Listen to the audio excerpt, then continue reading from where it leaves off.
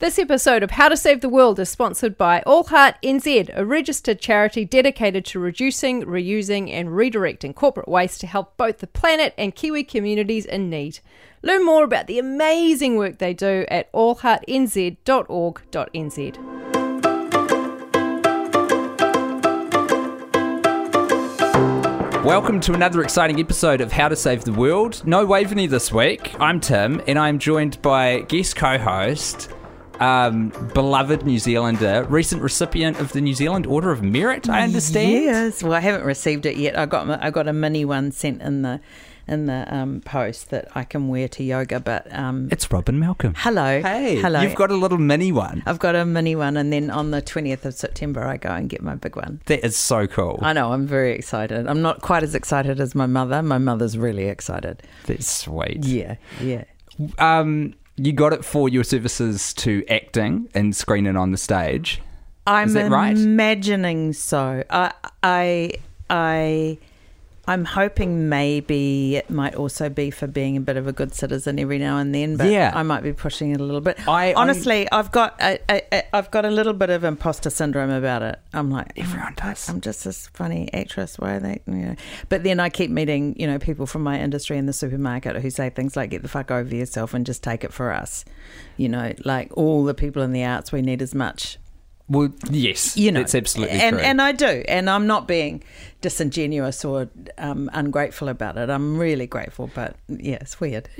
I don't think you should feel it's unearned whatsoever. I know that everyone has imposter syndrome. That's the one thing I've learned hanging out with, going to America and elbowing with like semi-famous comedians and actors and stuff over there, and really cool famous people from here. No one feels like they deserve to be where they are at. No. Which is so weird. But you've got like this extensive history of activism, of putting your neck out there, both in the acting world, like people will be, I'm sure, familiar with all the stuff around The Hobbit and all the union stuff that went on there. But you have for over a decade been advocating for New Zealand's green spaces and species, and you are a true environmentalist. I've been doing it for,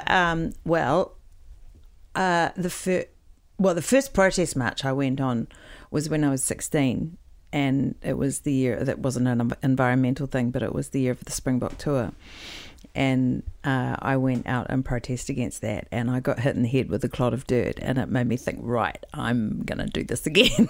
Awesome. This gets a response. And then there was a lot of, the anti-nuclear stuff in the late 80s, so I was involved with that, and I was involved in an anti-vivisection sort of animal rights thing for a long time.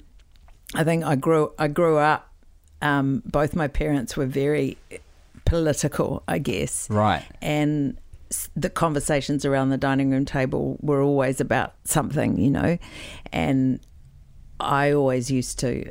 I used to slam my fist on the dining room table and get really angry when they would tell me to be reasonable or whatever, as teenagers do. So I've always associated getting involved with stuff as kind of just being a good citizen. Yeah. And also it's important to constantly remember that we live in a democracy, and it's our God-given right to get up and say what we think. I'm looking across at the UK right now in terror, going, oh my God, what's happening to democracy in the world? When you look at the US and the UK and the way that's being strangled right now by both of those knobby leaders, it's frightening. I think there's been possibly a little bit of complacency because we didn't have a world war for a little while, and everyone forgot that all of these structures that we put in place are there for a reason, and we just kind of took certain things for granted. That's right. The structures and the institutions kind of protect us, and they need to. And I've never quite understood why voting is not compulsory the way it is in Australia. I think it should be, because people do get apathetic, and they do take democracy for granted, and they do take the fact that they are able to make a choice for granted, which I think is dangerous.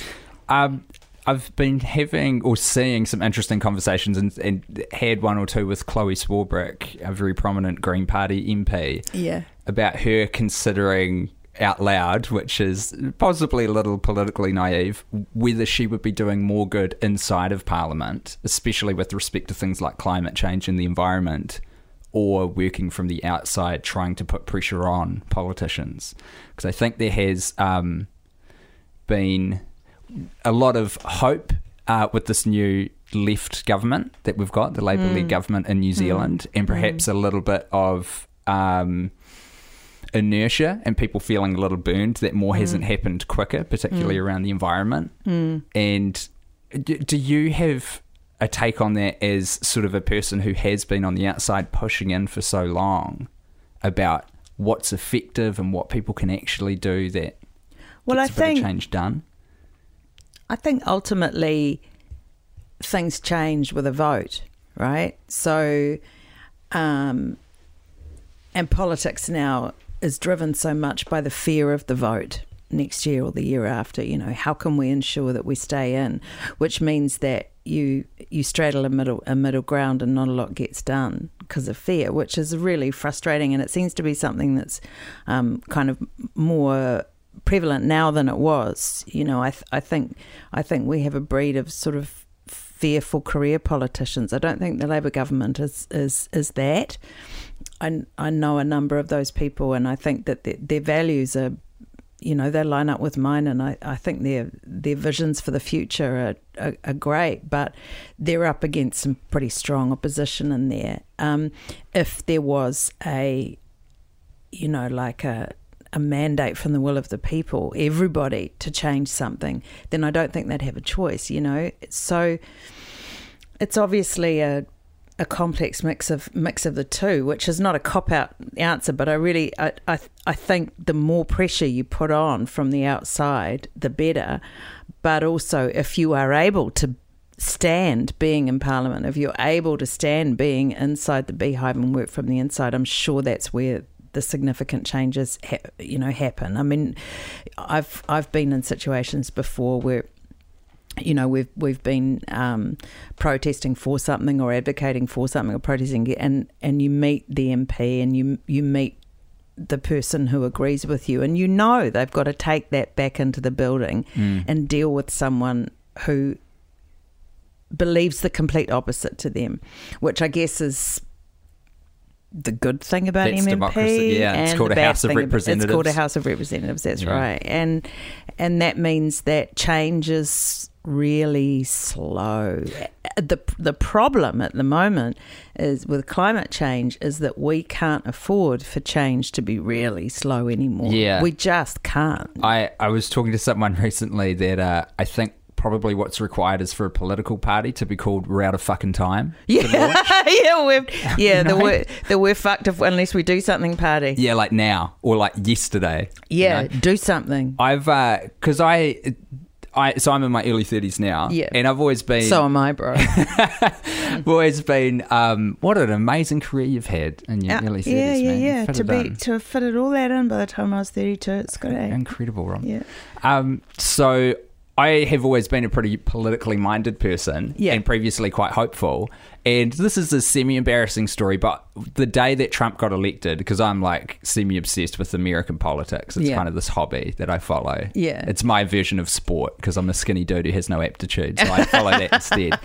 And what sport would it be like though? American politics. There isn't American any politics would be a sport, what would it be? Chess boxing. Have you seen that? Chess boxing. They have a round of chess and then they get in a boxing ring and beat the shit out of each other. Yeah, that sounds right. It's that. Yep. That's the closest thing. And on the day, because it was such a foregone conclusion that Hillary Clinton was going to win, and watching the results roll in real time, like I'll never forget that day as long as I live. And I went pescatarian that day from being a massive meat eater.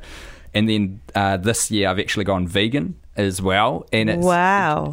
And the thought process behind it has honestly just been, I give up on politics. Like like it's not going to work. Rufus has come in, my little dog, and joined us. Rufus. Is Rufus a vegan too? No, he's not. Absolutely not. No, well, I think that would be cruel. Maybe put him through some reruns of the American election and see what happens. See what he does. Do you know what? It's up to him. I was on a plane from Los Angeles to New York the night of the election, and I left Los Angeles just as they were starting to count the votes. Oh my and God. I arrived in New York when they just announced who the next leader. And honestly, it was like I'd walked into the biggest funeral in Yeah. the world. It was just quiet. And you were in her country, is it like in New York City? You were in her ground as well. Yeah. So she was a senator and everything. his. I mean, the great thing was that Yeah, true. I ended up being part of the protest outside Trump Towers the week later or whatever, but it was the most extraordinary thing, feeling this plane as we flew across the country, the kind of the no, Yeah. and then quiet, and then we all got off the plane, and it was like there was almost no life in that city. Even here in New Zealand, I swear you could feel it walking around. Everyone was just like, what the holy heck has What just the holy happened? heck? And you know what? There's a part of me that just thinks, guys, you know, I mean, I know there's, you know, like I watch all those news channels and they have all those, it's because they can't afford to send a journalist out in the field anymore. So they have those, you know, the CNNs and all the rest of it, and they all sit around and they discuss stuff. You know, they have all their experts come in and they all wring their hands and they, you know, and I just think, fuck you guys, you know, fuck you. You voted him in, and you vote to keep guns in, and you wring your hands in the news and nothing happens. Do something. So this is why I think, and I am constantly trying to find what the vehicle is. And I guess it was almost a birth of this podcast in a way as well. It's like, hey, guess what? No one else is going to do this for us, and we're completely out of time for politics to do this. Yeah. So we actually all need to start And making action and convincing people. Yeah, and but politics has to do it. Like the only way to really change stuff, the only way to change it to the degree that it needs is legislation. It has to be that.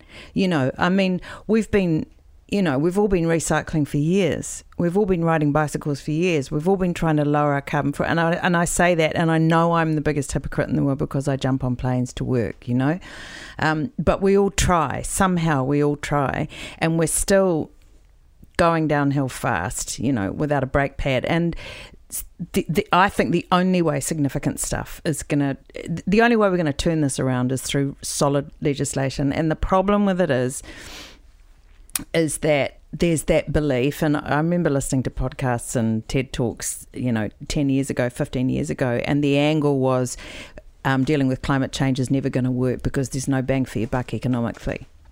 That's why they don't, you know, it's because there's no way to make money out of it. I don't know whether that's still true, but I believe that. I believe that's why nothing's been done, is because money comes ahead of everything. And so when you say to people, this is going to cost, it's actually going to cost. It's going to cost you your second car, or you're just going to have to pay a bit more tax, or people don't want to do it because we're naturally so short-sighted, probably because we only ever live for 80 years. And, you know, when I listen to my beautiful niece Sylvie, who spoke at Ollie Langridge's 100th day outside Parliament last week, and she also came and spoke with me when we were doing this thing for the Hector's Dolphin, and she said this great thing. She just said, you know, it was all about you. You're leaving it in our hands. I'm 11, and I'm worried because you guys haven't done anything.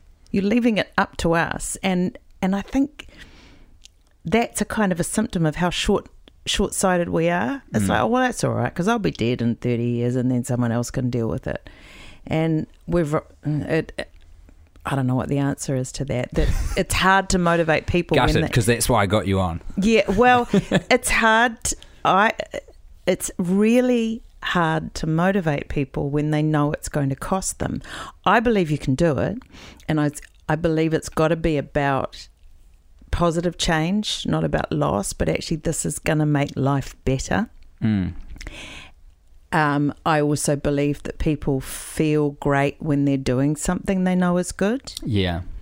There's a whole, I'm sure this will be something that gets diagnosed soon if it hasn't already been added to the, what is it called, the DSM, the big manual of disorders, mental things that can be diagnosed, of like eco-anxiety.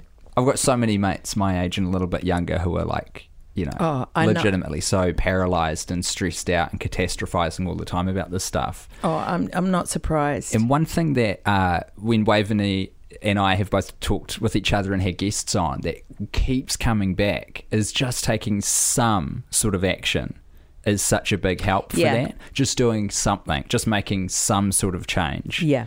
And there is a big snowball effect as well, because I have to admit, I hope that this changes, but my outlook is way more cynical than yours about the role of government and politics now. I just think it's like we almost have to circumvent them somehow. Have a revolution. Waveney's really big on sort of consumer choice and really empowering people to vote with their wallets. And every single dollar that we spend, is a vote. Every single product and economic activity that we do is voting for something. So it's a tricky one to try and find the answer, but I reckon we've kind of got to go around. And that hopefully it can be both, because I mean, if as a nation we all tell the government that we want this, how do you think then they got to do it? Because you spoke earlier about a public mandate. What sort of form do you think that takes? Like, what does that look like? Is that petitions? Is it change.org? People signing up on that? Is it people marching to the streets to Parliament? I think you find something specific. I think it's hard when it's general. Fix climate change. You got to find something really like there was an action that I was involved in a few years ago, which was about stopping the mining of the open cast mining along the west coast of the South Island, and Lucy Lawless and I got involved in a really small way. That was the national park, right? Yeah, it was the national parks. Key government from doing the big mining there. Yeah. And we made this, Lucy and I made this little video called Sexy Coal, because we had found this footage of Jerry Brownlee using the phrase sexy coal. And because it was comedic, it got out there and it did the rounds. Apparently in his office, it got so many hits. They were just watching. And the movement grew, and it was sort of a combo of the fact that comedy reached a lot more people, but we suddenly threw ourselves into it along with Greenpeace, and 40,000 people marched up Queen Street, and we got it stopped. And it was, that works.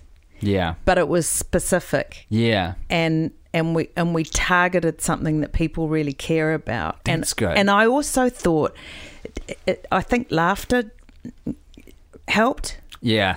Because sometimes it gets a bit scary. One of my nieces was, she wanted to go on the school strikes for climate, and apparently other parents in this particular school wouldn't let their kids go because what was the quote? The quote was something like, those kinds of marginal marches, they can get a bit violent.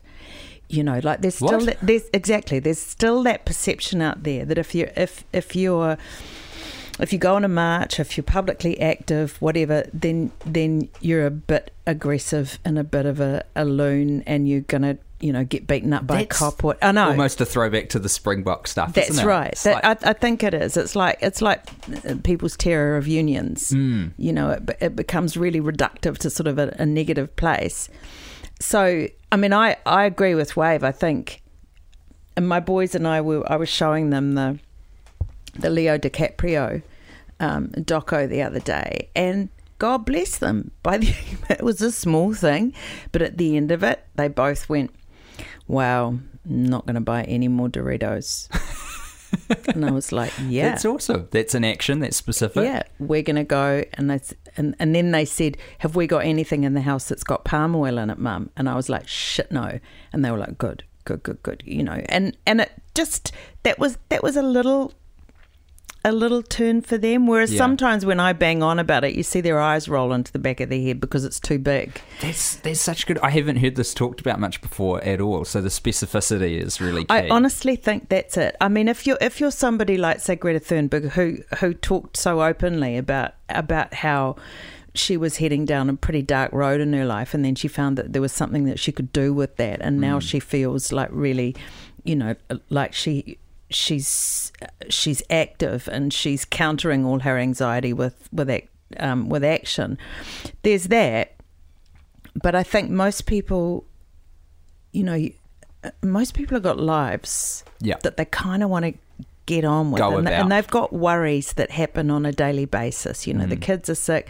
Can I pay my phone bill? My car's broken down. Am I getting am I going to get made redundant? Am I not? I hate my job. I want to like we've all got that life stuff going on. And then when there's a big thing that comes over that says the world's going to hell in a handbasket unless you do something, it's like, wow, what? I'm just going to run around in my house and panic. You know, whereas if there was listen, what you can actually do to help is just don't buy food with palm oil in it, for instance.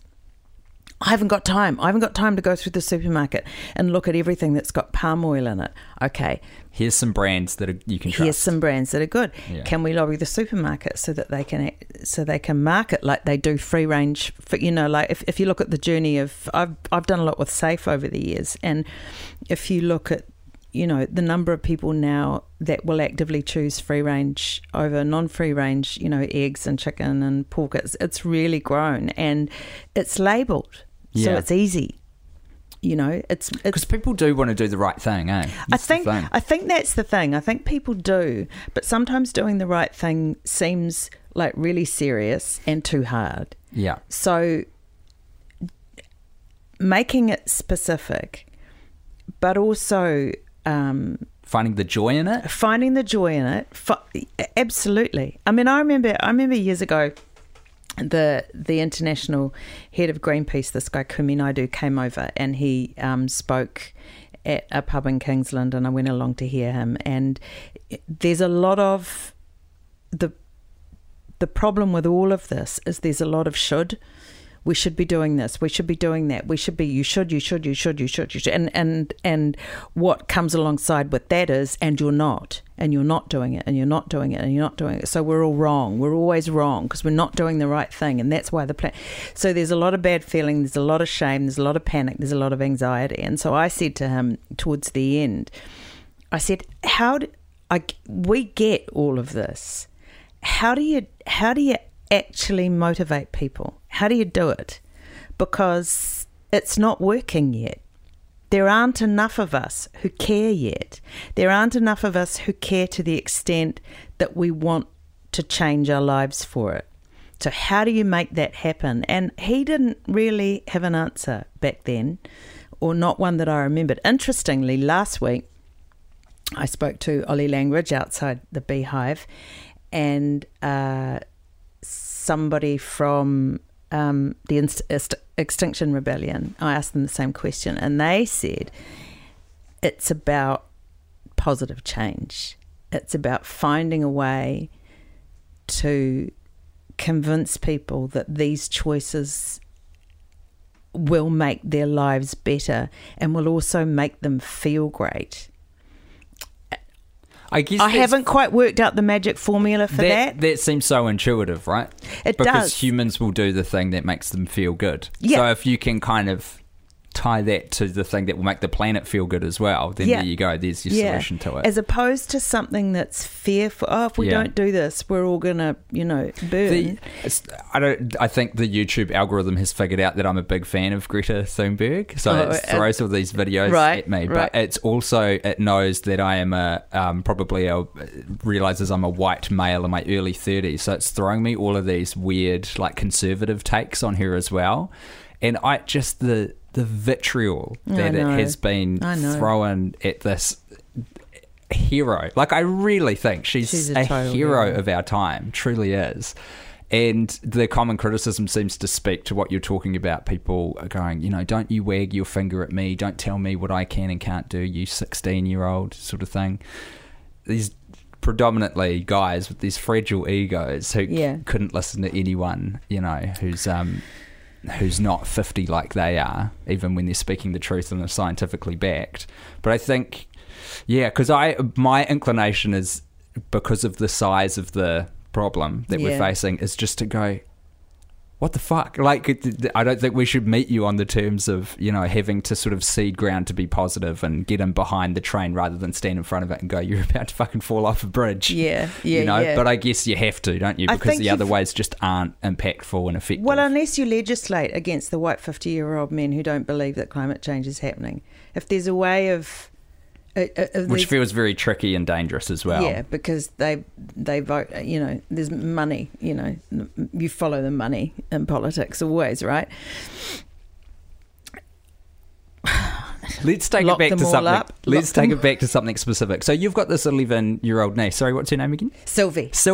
And so I think I read somewhere that Sylvie was one of the reasons, or you got involved with Sylvie for the recent campaign to protect the Hectares dolphin. Yeah, well, she was going down a similar road. I mean, she, I've talked to her mum, my sis, and she would say Sylvie's just, she's obsessed with it. She's so worried and feels overwhelmed because at 11 she doesn't have a vote and she doesn't know what to do, and she's in a school, for instance, they don't recycle yet, Wadestown Primary, recycle. Looking at you. Goodness sake. You guys can afford it. I'm sure it's a decile 10. You can fucking afford it. Jesus Christ.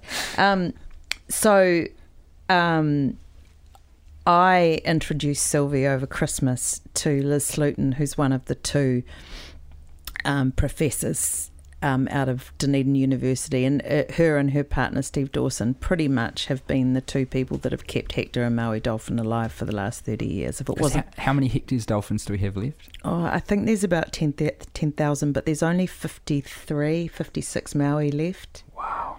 We're down to black robin territory with them, and these two, their work has stopped them, both of them, from becoming extinct. Anyway, they work in and around Akaroa over the summer, and I go down there and stay with my sister and her fella and her husband and their 3 boys.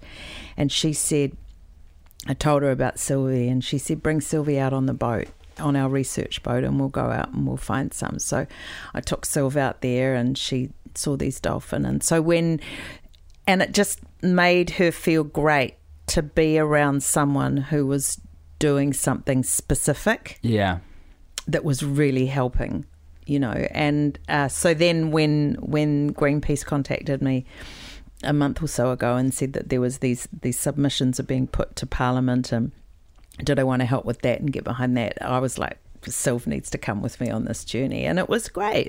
She, she wouldn't let her parents read her speeches. She did it all herself. And I know that it made a big difference to her because she felt like she was actually somehow contributing, because we really like contributing. There's that, I can't remember where I read it, that everyone's writing books and essays and opinion pieces on happiness. And one of the common denominators with all of these is that the happiest people on the planet are people who do stuff for other people. Yeah. Or do, so those selfless acts of service to others in a community. Because it's a total universal that cuts across the whole globe. Yeah. So all of this is about that, and if we could kind of harness that somehow. I mean, I don't know about your greedy, wealthy businessmen who don't give a fuck. I don't know about them. I don't know what drives them. But it all, to me, it's like everything's rushing towards the same conclusion. Is that the way capitalism is driving the West, and the way that has been, money's the new god. It doesn't surprise me that the planet is where it is. It's like that. Be careful of what you want because you'll get it. If what you want's money at all other costs, then you'll get it. You won't have a planet anymore, and you may not have that many friends, but you'll have money. And to me, for us to be dealing with climate change, extinction of most of the animals on the planet, somehow looking after the 7 billion people on the planet, over half are not doing well on the poverty scale, we need to kind of rethink who we are as human beings, because we're driven by fear mostly. This episode of How to Save the World is sponsored by All Heart NZ, the charitable trust helping Kiwi corporates be more responsible with their stuff. All Heart NZ are providing tools and expert advice to support businesses to improve their sustainability and social good, and not just in New Zealand. By providing expert support services and tech solutions, they're helping tackle huge international problems like modern slavery embedded in global supply chains. Thank goodness for All Heart NZ. You can learn more at allheartnz.org.nz. I read a book years ago. In fact, my father put me onto it. He started a lobby group, an online lobby group that's been running for a while now called Closing the Gap, which is about pay equity. And there was a book that was maybe 20 years old now called The Spirit Level, and it was about that, and it looked at the gap between the rich and the poor, not how rich people were or how poor people were, but the gap. And then it measured that gap against about 100 various social indicators like happiness, depression, suicide, health, teenage pregnancy, crime, violence, all of those things. And it concluded, just with data, that the smaller that gap was between the rich and the poor, the lower all those negative social indicators were. Basically saying, I think the Financial Times reviewed this book and said, we really, really don't like books like this and what they're saying, but we can't argue with data because it's just data. And it was basically saying that equal societies where people pretty much earn kind of on a par with each other and there's not that much competition, they're just happier across the board. And the analogy was, if you walk out your front door and you know that your neighbour up the street is worth, 100 times more than you are, millionaire, and the person who lives in the little house down the end of the street is practically homeless, your relationship with the world is going to be completely different than if you walk out of your house and you just know that everyone's pretty much on an equity. Like it's softer, and it means that your priorities become different. They're not about beep beep. I've got to haul myself out of the gutter and get myself up to where that guy is. It's that hierarchy of needs thing, isn't it? It's like, that's you right. know that you can go to the doctor when you need to, and you can buy food for your kids and get them to school, and everyone's looked after. You can look a little further afield and go, can I get the free range eggs instead of the super cheap battery ones? Can I get organic chicken? Because the whole community's thinking like that. And I remember speaking to, I hung out with a couple of filmmakers from Denmark for a while, and they've got a very sort of egalitarian society over there. And I said, what? I said, how is that? And he went, well, he said it's a little boring because we've all pretty much got the same sort of furniture. I went, right. And he said, but the furniture's lovely. And he said, but actually, I love the softness of my country. It doesn't have that same edge. I mean, the interesting thing is, of course, countries like America, all those negative social indicators are off the chart because of the very, very rich and the very, very poor, And so that... we've got to deal with that as well. I totally agree. I think it's so part and parcel of fixing all the other bigger problems. Yeah, I mean, where we've ended up today, I guess, is it started with the Industrial Revolution, didn't it? And it started with, and that kind of bred that new form of capitalism, and so there's a very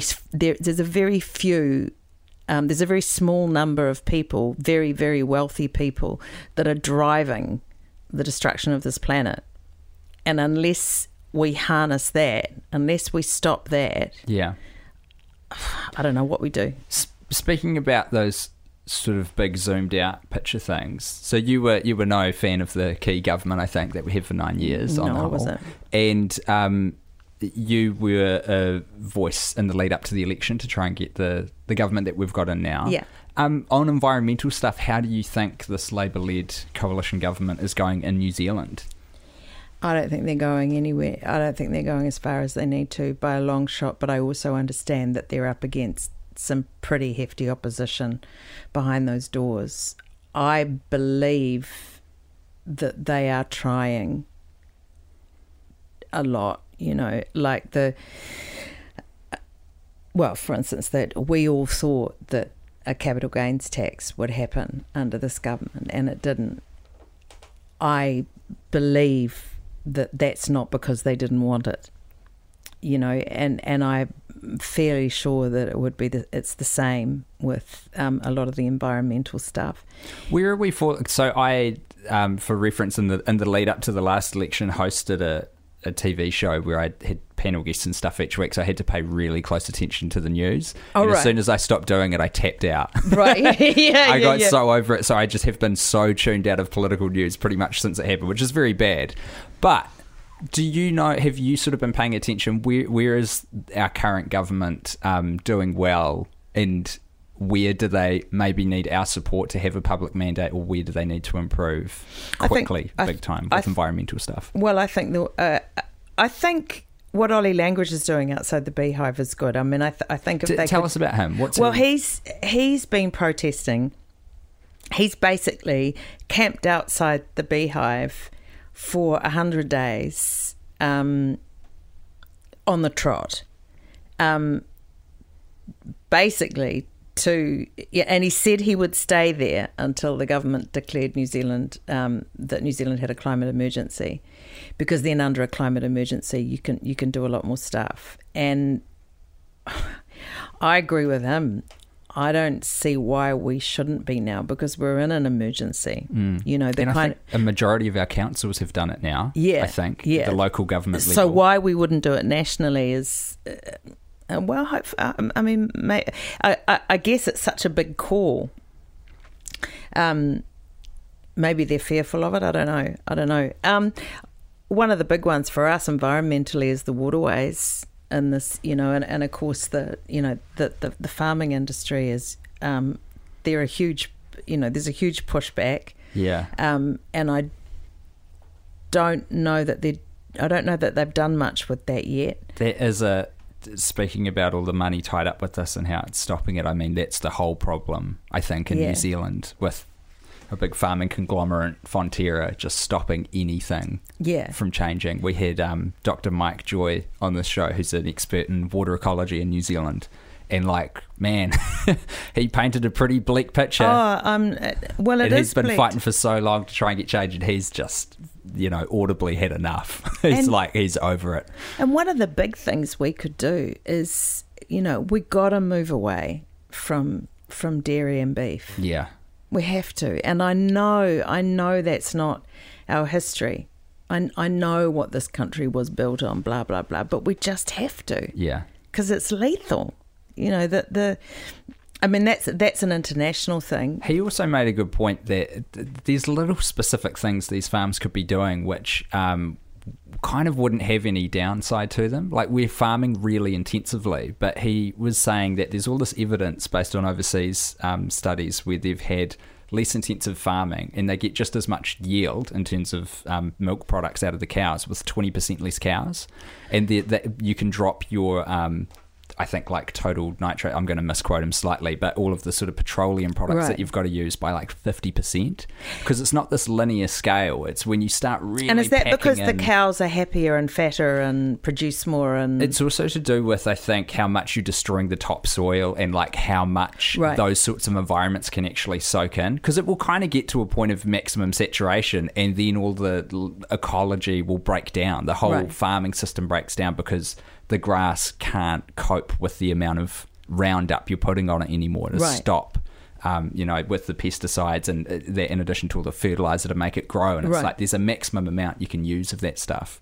And I think the problem in New Zealand is we just want, more cows, more milk, more exports, more for GDP. It's the same with the fishing industry, right? It's like dial back the greed on all of this, and the yield could be, it could be, it doesn't have to be this zero sum, you're going to miss out thing. No, if you can take a slightly more global view and have a look at some other practices. That's right. And I mean, I know that I am, economically naive. I'm not a politician. I'm not a scientist. I'm not an economist. But I look at every year, the word that disturbs me more than anything in our newspapers is growth.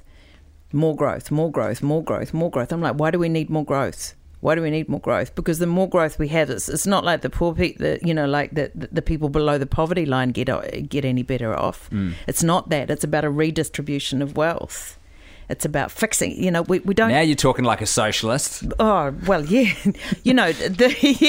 Control the product. What is it? Control the production. Seize the means of production. Absolutely. Yeah.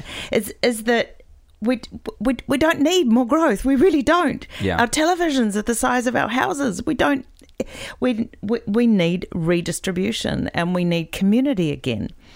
We need a bit more of the gift culture. We need to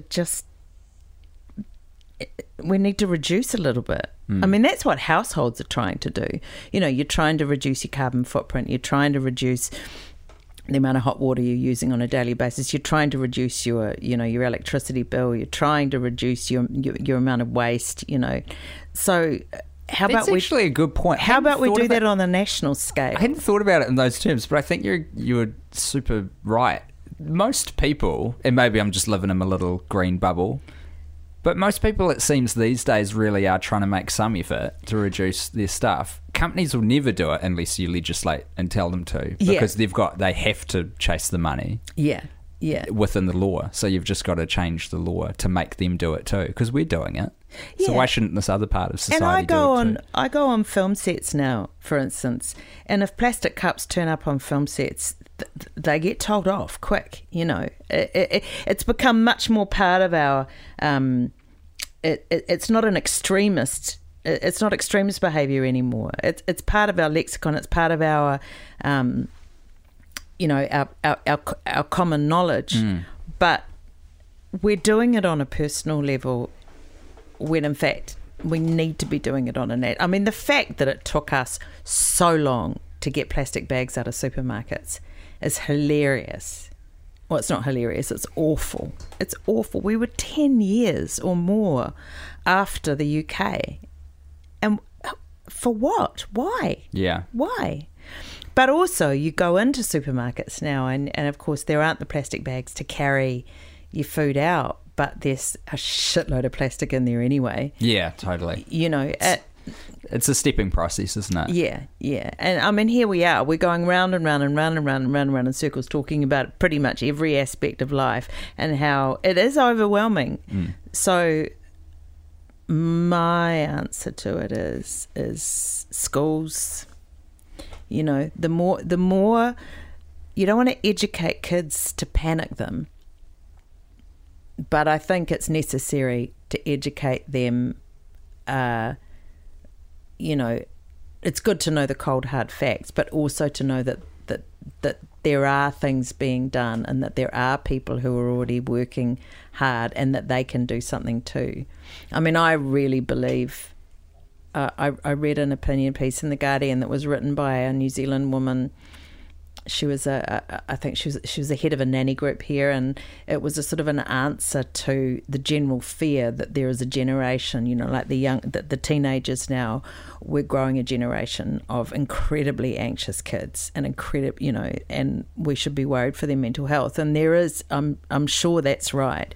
But her take on it was, this is the generation that's going to save the planet, because we didn't. We all got told that there was a hole in the ozone layer, and we did sweet fuck all, but we stopped using fly spray. And we're leaving it up to them, and they are freaking out and they are panicking, but probably to change you need that level of energy. Yeah. And that's what Greta keeps saying as well. I don't want your hope. I don't want your optimism. I want you to panic, because we need to. Well, yeah. Which is very much not in line with Waveney's general course. I don't want to take us wicked off course for the usual podcast tone just because she's not here. To sort of round off, and in that vein as well of trying to be a bit positive with the recommended courses of change for people, and to be specific, you've been doing this a long time. You've associated with a lot of different groups. You've advocated for Greenpeace and for SAFE and other organisations. You've met all these people all around the world who are trying to make change. Could you give the people listening something specific that they could do? Because that's what we try to do each episode, is some small thing that they might be able to take on board. And it could be a specific action point, or it could be like a slightly wider tonal thing. But what is one thing you would like to leave people with who are listening to this? Well, 10 years ago, I would have said, do what you can. Like, look at every aspect of your life and look at what you can change. And that can, and look at what's manageable within your life, but then look at something that maybe might be a little bit more difficult and try and change that too, because we can't sort of just meander along in a comfortable way anymore. So again, it's I think part of the problem is that don't you wag your finger at me and tell me how to live my life. That's fine. It's like we now have all the information. We do have it. It's out there. We know that, you know, the science is telling us a thing, and it's pretty much indisputable except by the Flat Earth Society and other mental people. So make the choice your own. I think that's it, is that don't sit back and be told what you... Hi, puppy. Don't sit back and be told what you should be doing by other people, because that'll just piss you off. Make the choice yourself, so you get informed, you read, you know, just read something, find out and empower yourself with those choices, because one thing I do know is that it feels really great when you do. It doesn't feel good to be told what to do. It doesn't feel good to be told that you're living the wrong life and that you're an asshole for doing that.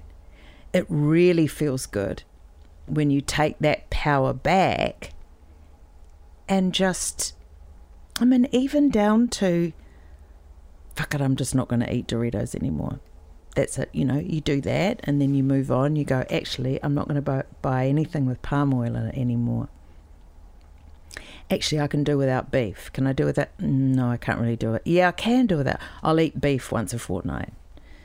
You know, it's, or, and if it remains in your front brain, if it's just something that you stay conscious of always, it's almost like giving yourself a filter that you then look through. That you look through when you're looking at anything in the world. That was a really great sentence. Sorry. I know what you mean, though. But you know what I mean? I feel like that's what happened with me, is that almost by osmosis, because I had for a long time been thinking about these things without taking any action, and then suddenly, and it'll be different for every person, there's a little thing that'll just tip you over the edge. Yeah. If you make the decision to just decide to give a shit and listen a little bit, and read a couple of articles, listen to a podcast, it rattles around in your brain for a while, and then you'll see one thing, I think, that speaks to you, and you go, shit, all right, well, I guess, fuck, I can't have palm oil anymore. I guess I should try and cut down on the number of flights I do, or whatever. And who wants it? Or I'm gonna, I mean, you know, the lovely one that I'm sure it was maybe it was the David Attenborough, the latest one, the Our Planet series that he's just done, which is so extraordinary, you know, it's so amazing. And I'm pretty sure it was in there where he gave a figure of, I don't know how, if a certain number of trillion trees were planted overnight, we could pretty much nail climate change. So I'm like, how great! let's just go plant that. Let's plant trees. I mean, I really want. I'm searching at the moment because I want the boys and I to get involved in a tree planting, and because that, you know, You get paid for it. Apparently, they can't find enough. Well, I've people up been north watching. doing Yeah, it. I've watched a few podcasts of what they're doing around the world in Indonesia and Africa, and how positive it is for a community. I mean, Yeah. that's something truly lovely that you can do, even if you just decide to go and plant a couple more trees in your backyard, you know. And well, for instance, my car's falling to pieces. I've got one of the oldest hybrids on the planet, What have you got? a Toyota Prius, but it's the Like old the first gen. the first gen, and the window, you know, the window's fallen off a couple of times, and I was in a car yard. I found myself in a car yard going, I need a new car, and then I put those filters back on again. I was like, why do I need a new car? I don't need a new car. What do I need a new car for? It just gets us around when I need it to get it. You know, I don't. What's this? Why do I need a second bathroom? Yeah. Why do I? You know, it just quietly questioning. Well, we've been, because that sounds quite revolutionary and almost a bit brainwashy, but I think it's because, and we talked about this briefly once before on this podcast, but I reckon we've been brainwashed the whole time since birth to not question that, to go, you know, you get a new car if you can afford it. You get a new bathroom if you can afford it. Like, get more stuff, always. Yeah. More stuff. More. Yeah. And in fact, you know, it never made anyone happy. Yeah, it doesn't make any sense. No. It's very unnecessary. I mean, we are the most, you know, depressed, medicated, Yeah. unhealthy, you know. We've got more stuff than any generation before us, and we're probably the least happy. Yeah, that that's have right. ever walked the That's earth. right. So there's a disconnect there, and if it's possible to just take a moment to, like I say, take the power back yourself. And just look at how your life is running and just slowly try some stuff out. Now, that's one side of it. I also think you got to get out and march. I think you got to get out and march. And you have to get out for the sake of this earth that we live on. We got to start banging some drums a bit more noisily. So it's a combo, and that feels great too. I mean, but then I love banging drums. Maybe some people don't. Robin Malcolm, thank you so much for coming on the show. Expert on everything and expert on nothing. It's been lovely to talk to you. I think one thing that's come across for me as well is that, like we started off with saying, everyone feels like they've got this imposter syndrome. We all need to make a bit of a conscious effort to put that one side side when we're actually going, you know what, some very smart people are telling us to change. I'm okay with retransmitting the scientist message. Me too. This is unsustainable. That's what I might not understand all of the methodology and graphs and how they met their findings, but I trust what that guy's saying, and I have to start being a bit more comfortable with going, you know what, we should be eating less meat, etc. Honestly, you can't, you know, my answer always when people have said to me in the past, you're just a fucking actress, why get out of politics? And I'm like, you know what I know I can do is put bright, shiny lights around things. So I'm not a scientist like you. I don't know the minutiae of it all, but I read enough to know. And also, you don't actually need to read anything to know the storms, the weather. Really, we've got our best people on it. They've done the work. Yeah. They've figured it out. And we're watching it happen. Yeah, absolutely. Yeah. I would highly recommend that people follow Robin on Twitter as well. Robin Malcolm, it's just your name, I think, isn't it? Yeah, I think so. You retweet a lot of good campaigns and stuff. And so I've been told by my agents that I have to have an active Instagram account, so I'm trying to do that. So I'm doing that as well. Great. I'm not very good at it. I just keep putting pictures of my dog up. I do the same. I try and promote comedy shows on there and no one gives a shit, and I put one video of my dog up and everyone goes crazy. Everyone loves it. UAC. Everyone loves the dog. Yeah. All right. Thank you so much for coming on. Thank you. Catch you next week, everyone. Bye. Thanks again to our sponsor, All Heart NZ, who are improving the planet and the lives of Kiwis through reducing, reusing and redirecting corporate waste. Check them out at allheartnz.org.nz.